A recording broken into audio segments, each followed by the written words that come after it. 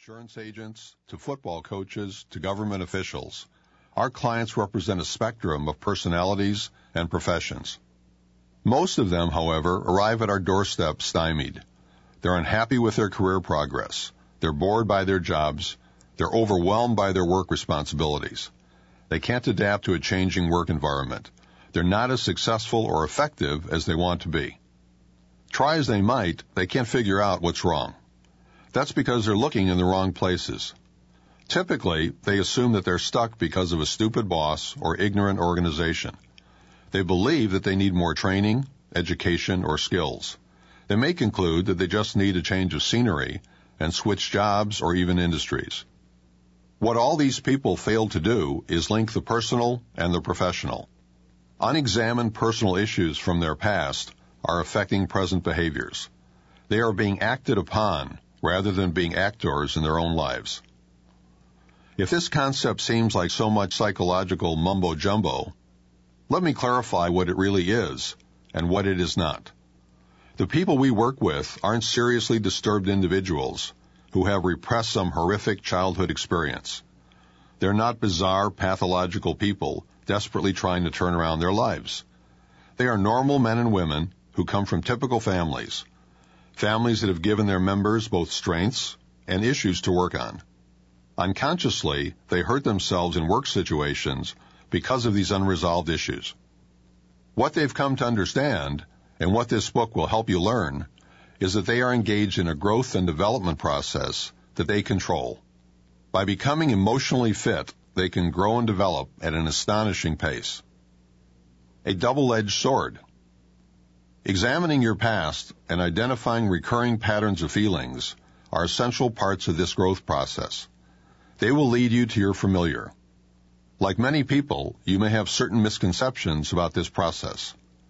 Misunderstandings abound because of the media's mostly inaccurate stories about psychoanalysis and because of neurotic therapists who have misused a valuable body of knowledge to foster self-awareness at the expense of action.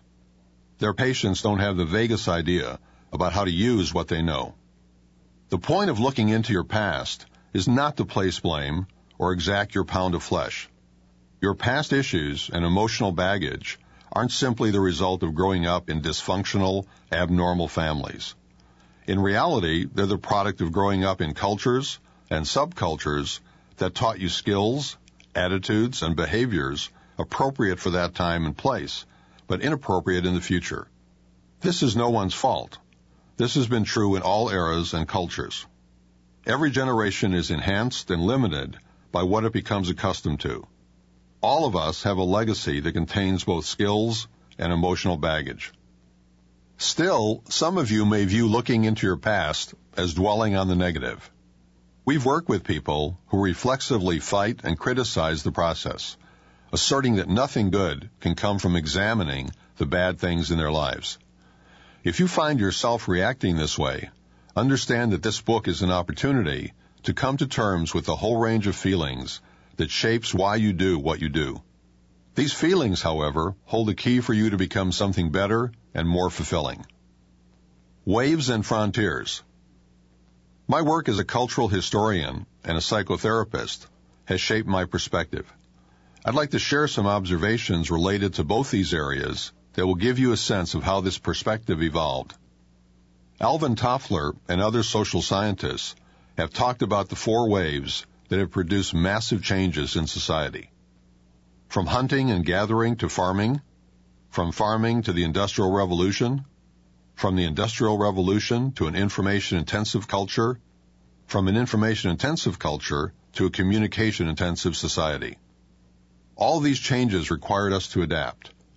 When we became an agricultural society instead of hunters and gatherers, we realized we didn't have to move around all the time and could settle in one place. When we invented mass production and factories, we discovered we could do more with our lives than subsist and survive. The Internet and other manifestations of the communication revolution have forced us to compete in a global marketplace. All our adapting up to this point has been focused on externals. Now, with the 5th wave, it becomes internal. In the 5th wave, the breakthroughs for both individuals and organizations are internal. The more self-knowledge we have, the better able we'll be to adapt to and capitalize on external forces. Self-aware people don't resist change. They don't make counterproductive decisions based on feelings they don't even realize they have. Instead, they move swiftly and decisively. Self-knowledge is energizing. People who know what drives them are much more willing to take risks, test new ideas, and aggressively pursue opportunities. They're always looking for ways to grow and develop. For them, the frontiers are internal. They are constantly exploring who they are relative to who they've been. The knowledge they gain gives them an advantage that can no longer be gained through external means. A frontier that's accessible to all.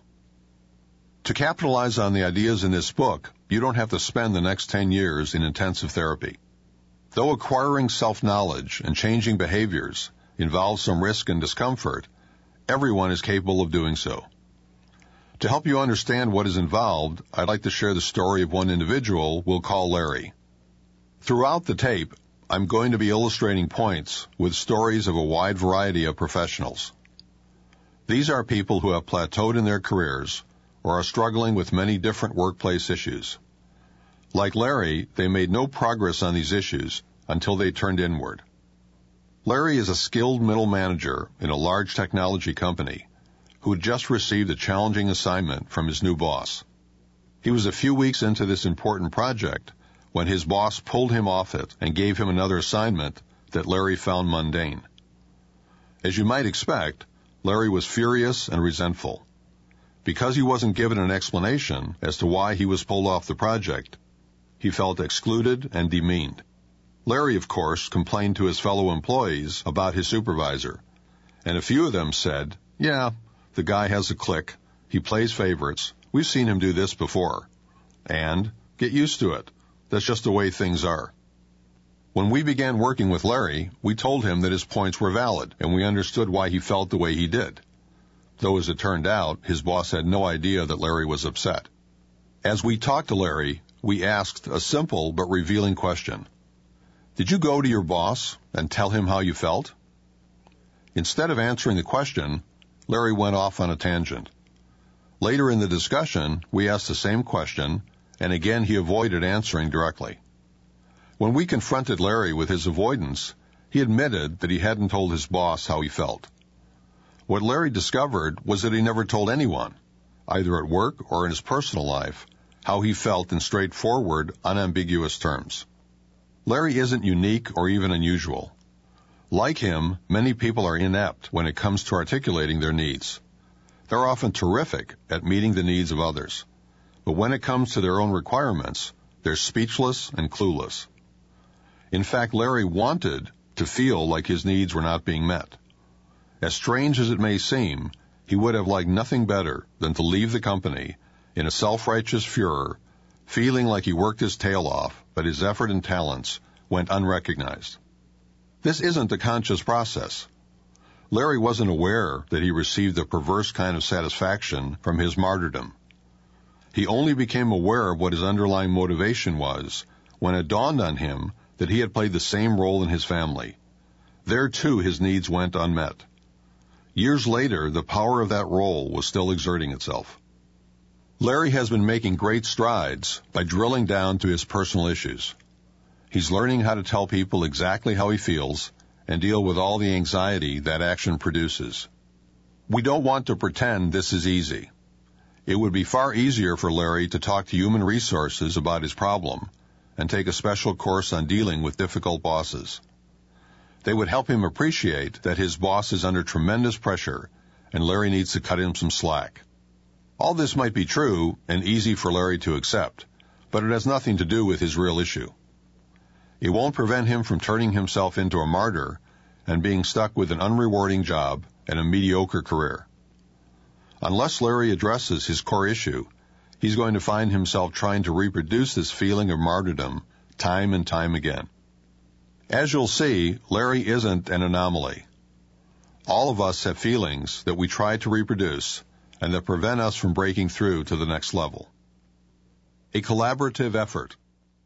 We live in a relationship-driven world, and I would be remiss if